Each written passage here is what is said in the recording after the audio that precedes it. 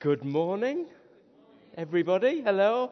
If you've got a Bible or phone, you might want to start turning to Luke 19, 1 to 10. Luke 19, 1 to 10. If you haven't got a Bible, no worries. We'll be projecting the passage up on the screen. Luke 19, 1 to 10.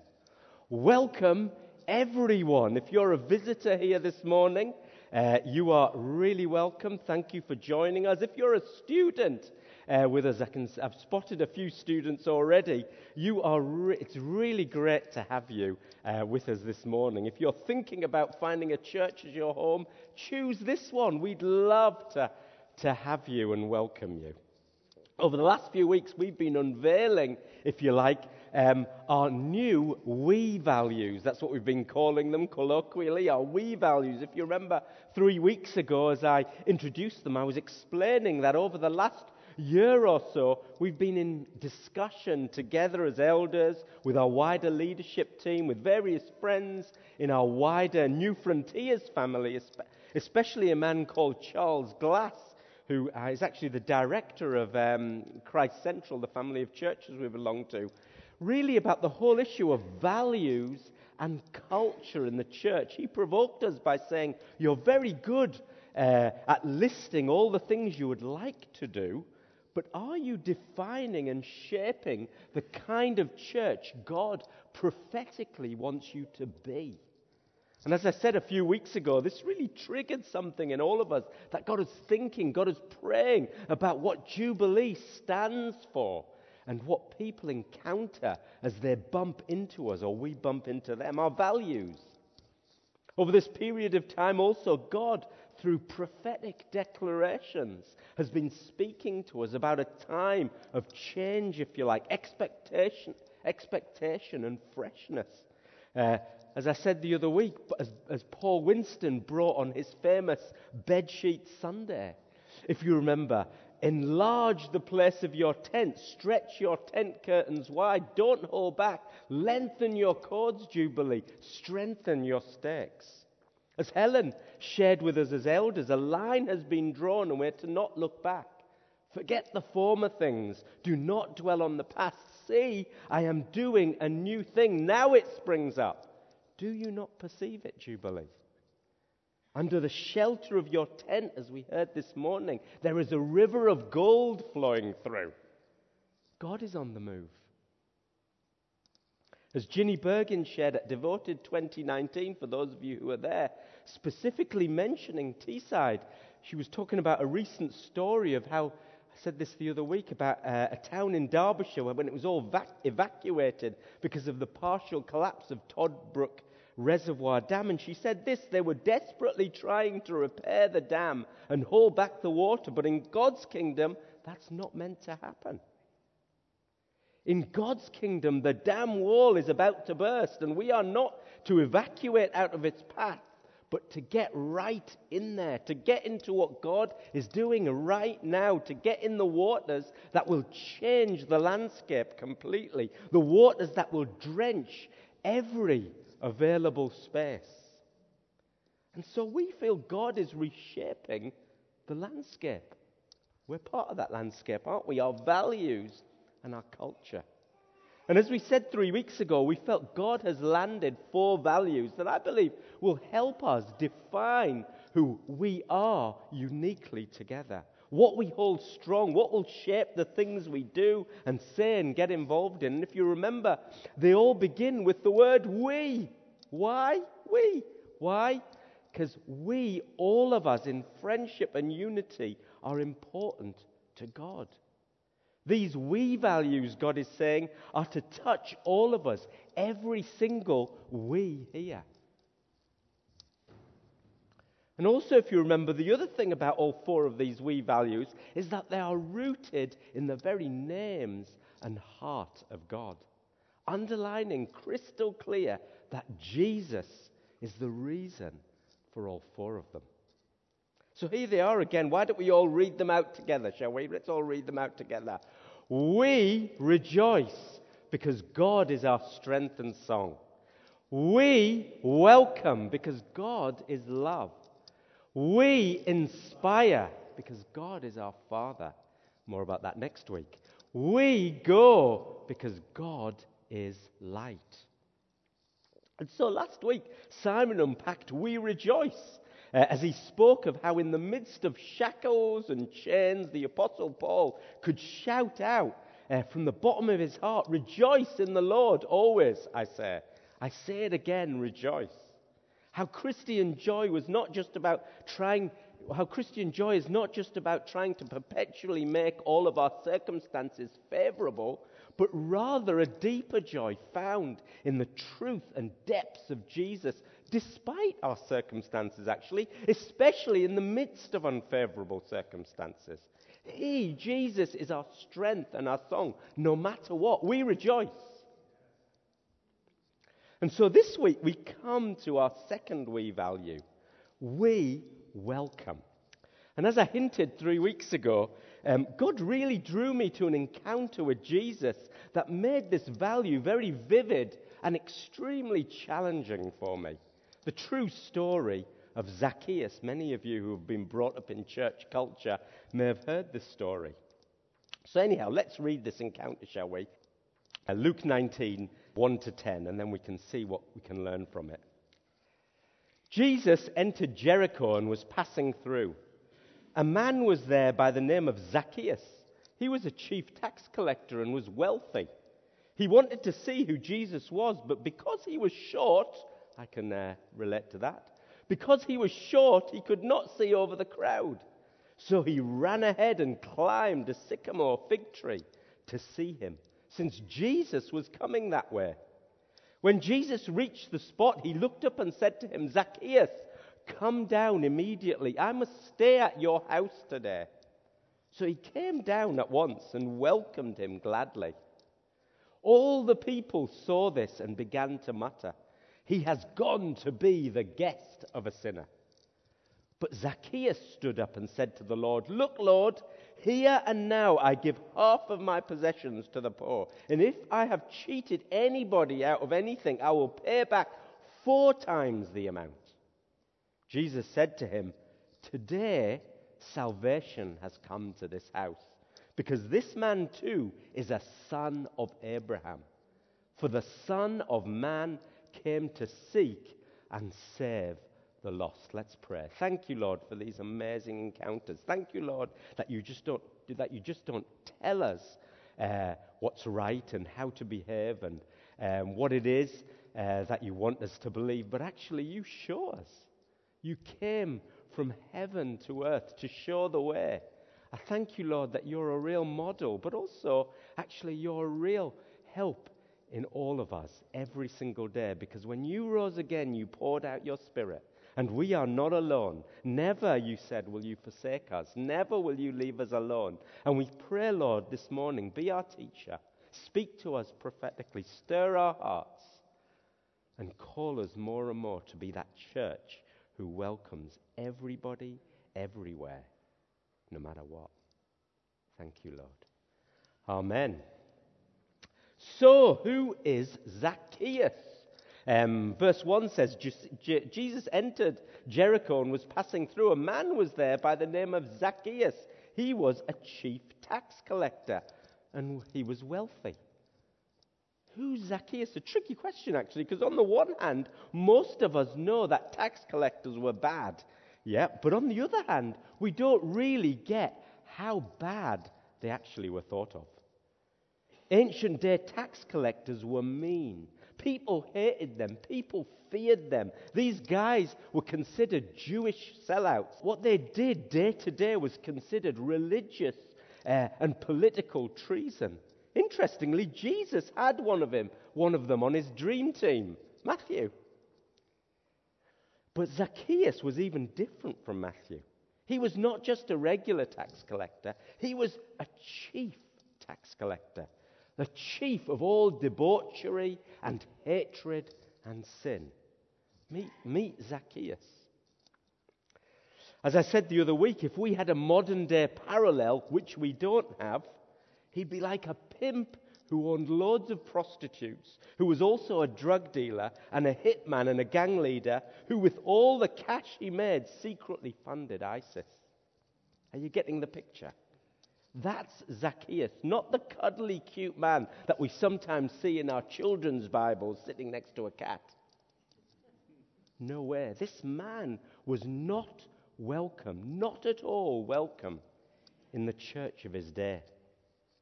In a sermon I listened to recently, theologian Preston Sprinkle tells the story of Leslie.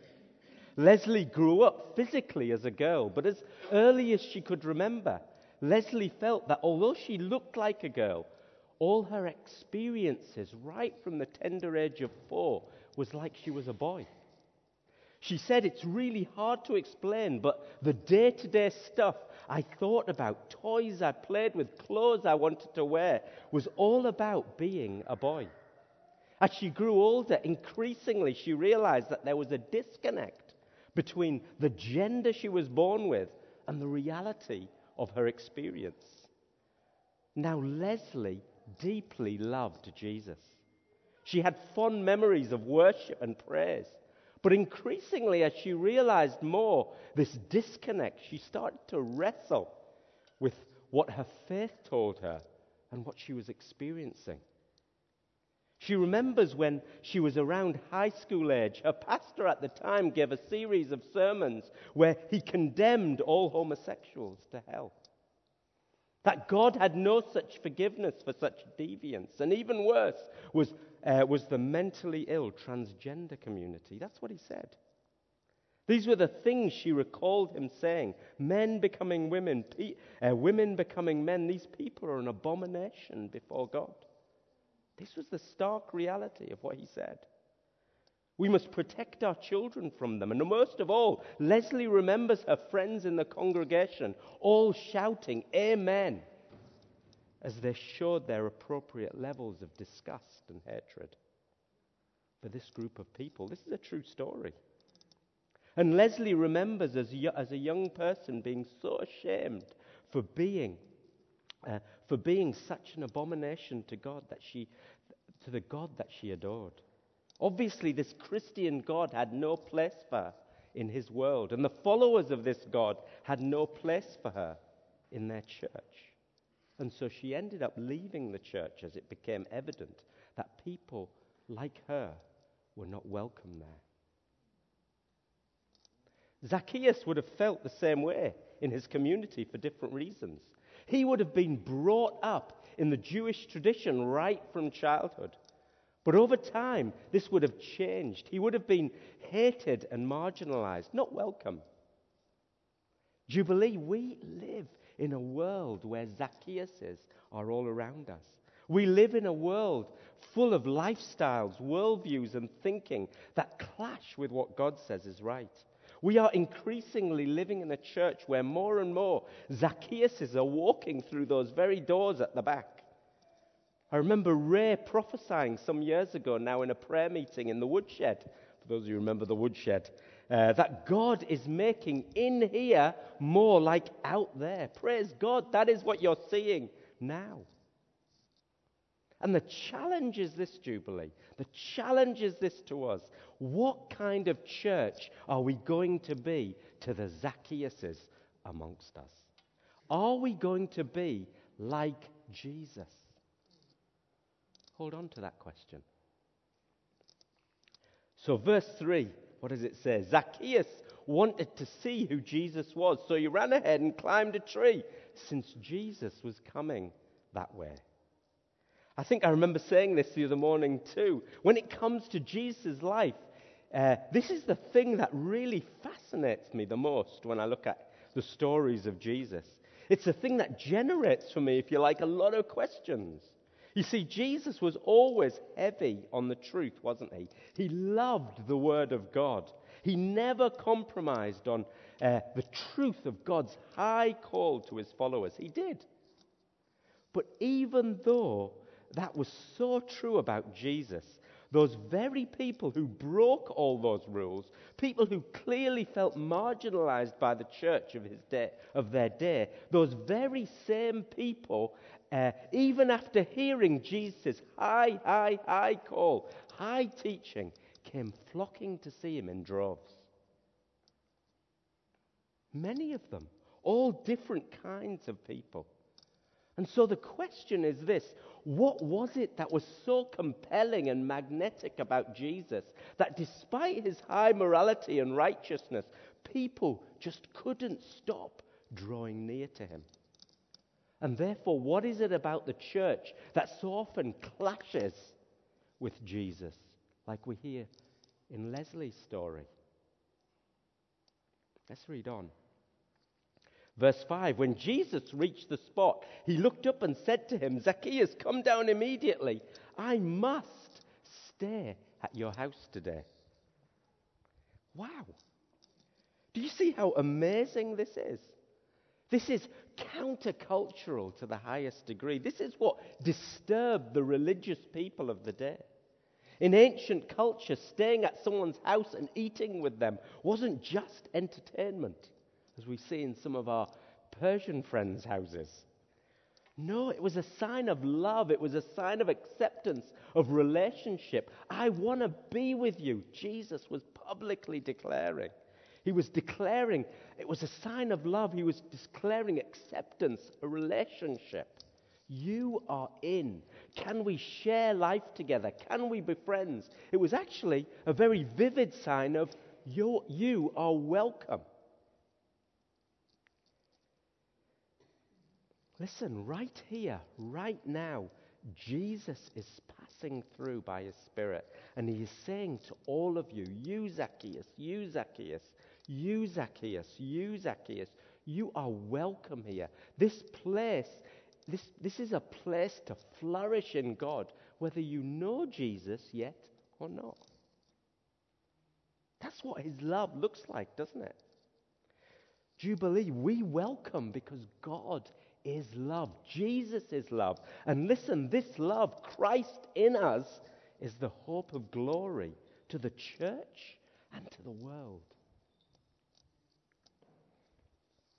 1 John 4 says, "Beloved, let us love one another, for love is from God, and we love because he loved us first."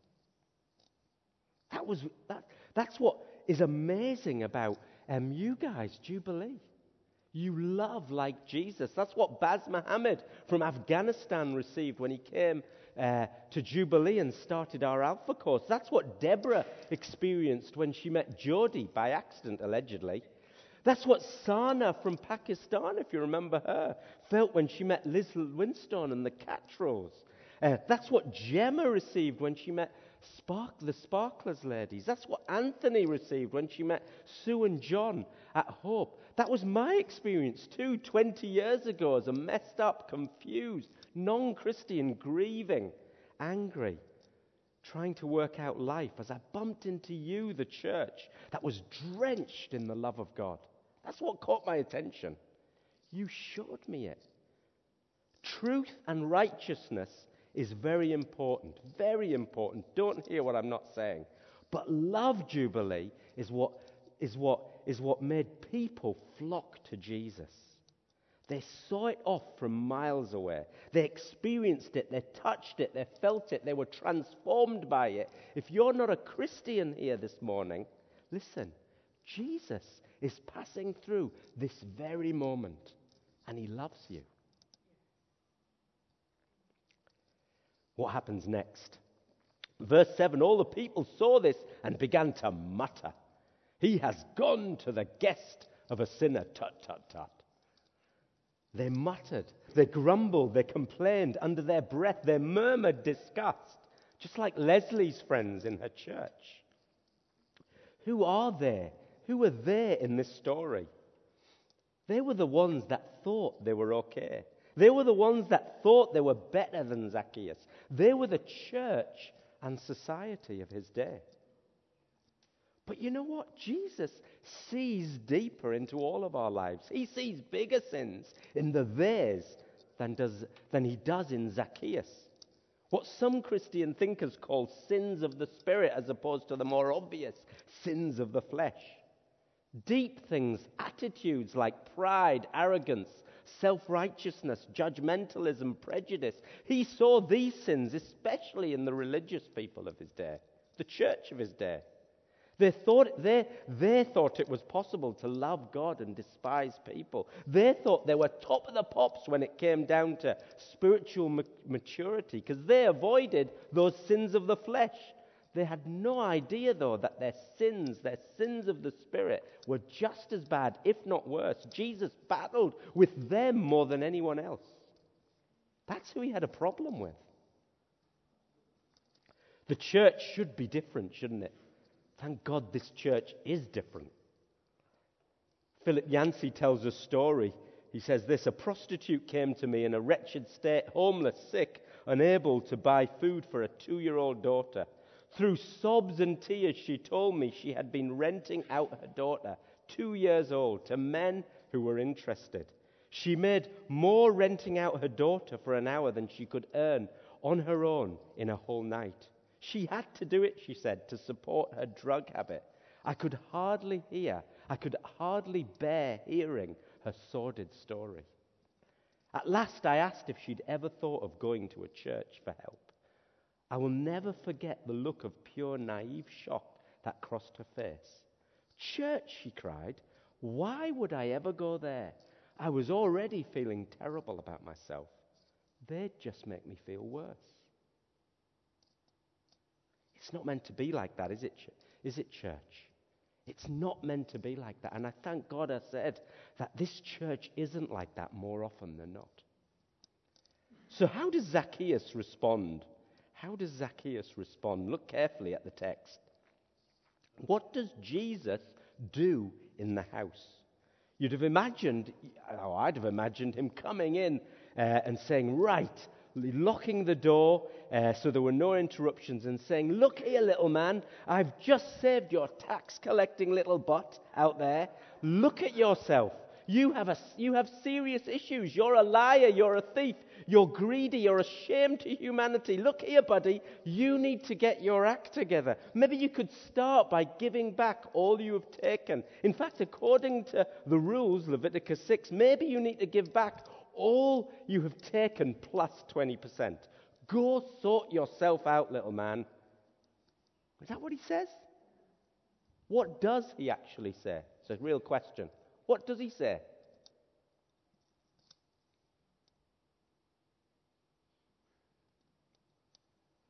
Exactly. Nothing. He says nothing. All he does is watch. He watches Zacchaeus joyfully, excitedly, eagerly repent. He watches him turn away from his sin. Jesus is passing through, welcoming Zacchaeus into the very presence of God, transforms his whole life. Verse 8 says, but Zacchaeus stood up and said to the Lord, look, Lord, here and now I give half of my possessions to the poor, and if I have cheated anybody out of anything, I'm going to give 4 times more back. That is the power of love, Jubilee. Unconditional love. He only needs to give back 120% according to that bare minimum, but he gives back 400%. 400%. That's what the Apostle Paul gets at in Romans 2:4 when he says, God's kindness is intended to lead you to repentance. That's what happens in the midst of the church family, where God is there. And as Jesus sees it, and Jesus sees it, doesn't he? He acknowledges it with words of celebration and joy. Today salvation has come to this house, Jesus says, because this man too is a son of Abraham, for the Son of Man came to seek and save the lost. Jesus welcomed this man into his life. He sacrificed all the shame and scorn and embarrassment of being with him so that in turn this man would have life and dignity and salvation. It's actually a small picture of the cross. Zacchaeus went into his home with Jesus, a sinner, and he leaves his home as a son. That's phenomenal. How many of you have experienced that? Over the next 2 weeks, we have our annual gift days, as Simon said. As I was reading this, Zacchaeus is a model for how we give, actually. Not just a number of what we're going to get. We don't just think of a number, and not do I really have to do this? Not again. Not going through the motions, but an act of faith coupled with celebration. That's what we see in Zacchaeus. Generosity is the fruit of our changed lives, free from the shackles of religion, the bare minimum, released into the joy-filled, sacrificial, grace-motivated love of Jesus. That's what salvation in our lives looks like. Not a burden, but an act of worship to him who gives everything. The Son of Man, the one who seeks and saves the lost, the one who sought you and you and you and saved you. We have a big faith gap, as we mentioned the other morning, 40K plus. That's a lot of money. We feel God has called us to great things, though. You are involved in all of this. There's a spiritual momentum at the moment. You are invested at Jubilee in this great adventure. Does the 40K trouble me? No. As me and Al Carney, we prayed at the Awaken night over the verse found in Colossians 1, being strengthened with all power according to his glorious might. That's what it said. That's our Jesus. He is large and in charge. I will praise the Most High. That's our God. I will honor and glorify him who lives forever. His dominion is eternal jubilee. His kingdom endures from generation to generation. All the peoples of the earth are regarded as nothing. He does what he pleases with the powers of heaven and the peoples of the earth. No one can hold back his hand or say to him, "What have you done?" This is the God who will provide 40K. He has all power and glorious might unleashed into the life of the church, you and me. Pray big prayers this week as we come to our gift days over the next 2 weeks about what your contribution will be. Will you do that? If the band can come up, that would be great. Remember Leslie, who I was talking about earlier? After she left the church, she joined the LGTB community. She became friends with them. There she was widely welcomed and loved. And eventually she got married to another woman. But 5 years later, Leslie's wife died of cancer. And Leslie was devastated. And it was around that time that Leslie met another church pastor from a church close to her in a coffee shop. He befriended her. He bought her a coffee. And eventually he invited her over to meet the family over dinner. And Leslie, well, she was scared, as you can imagine. And rightly so. Think about her last experience with a church pastor who shouted out all of his atrocities. Well, this pastor was different. He invited her for a meal, and Leslie struck enough courage up to say yes. Remember, by now she's full transgender. She's wearing dresses, makeup. She looks different. At the end of the night, the pastor says, "Thank you so much for coming. Can we do this again sometime? I've so loved this conversation." And so it happens again and again. She's confused, but she says yes. Meals, conversation, fun, laughter. And eventually Leslie just says it how it is. "Look, I don't get this. You know who I am. You see who I am. Why are you, a Christian pastor, having dinner with me, a transgender man? I don't get it. You are not supposed to like people who are like me." That's what she thought. That's what she said.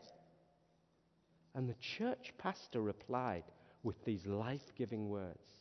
He said, "Look, Leslie, I am the pastor of the God of Jesus Christ, and I love you and have enjoyed being with you because you are also loved by him, Jesus Christ. You are welcome here. Jesus loves you." And that's what turned Leslie's life around, actually. That's what brought Leslie back into the church of Jesus. Love without footnotes, love beyond reason, love that was real. The very same love that made Zacchaeus run around joyfully and repent. Over the years ahead, Leslie's life was transformed. Today, This is a true story. She is fully joined to the church family again. And she actually runs a ministry to other kids who wrestle with gender confusion, what's called gender dysphoria. And she now mediates Christian truth to them with love, but also with a compassion that says, I know exactly what you're going through. Shall we walk this path together? Do you realize how valuable Leslie is to the kingdom of God? Having lived with this for many years, very truthful about how she still wrestles with this today. It's not easy, it's a daily struggle. And she declares that she is so thankful to be in the community of Jesus that welcomes her, befriends her, supports her through her daily difficulties, as she supports others too. That's the church jubilee right there. And I've deliberately used that extreme case because that is a case that I believe challenges every single person here. And God wants us to take us to a greater depth of welcome than we have ever witnessed or experienced before. Jubilee, we rejoice because God is our strength and our song. We welcome because God is love. We inspire because God is our Father. We go because God is light. Let's stand.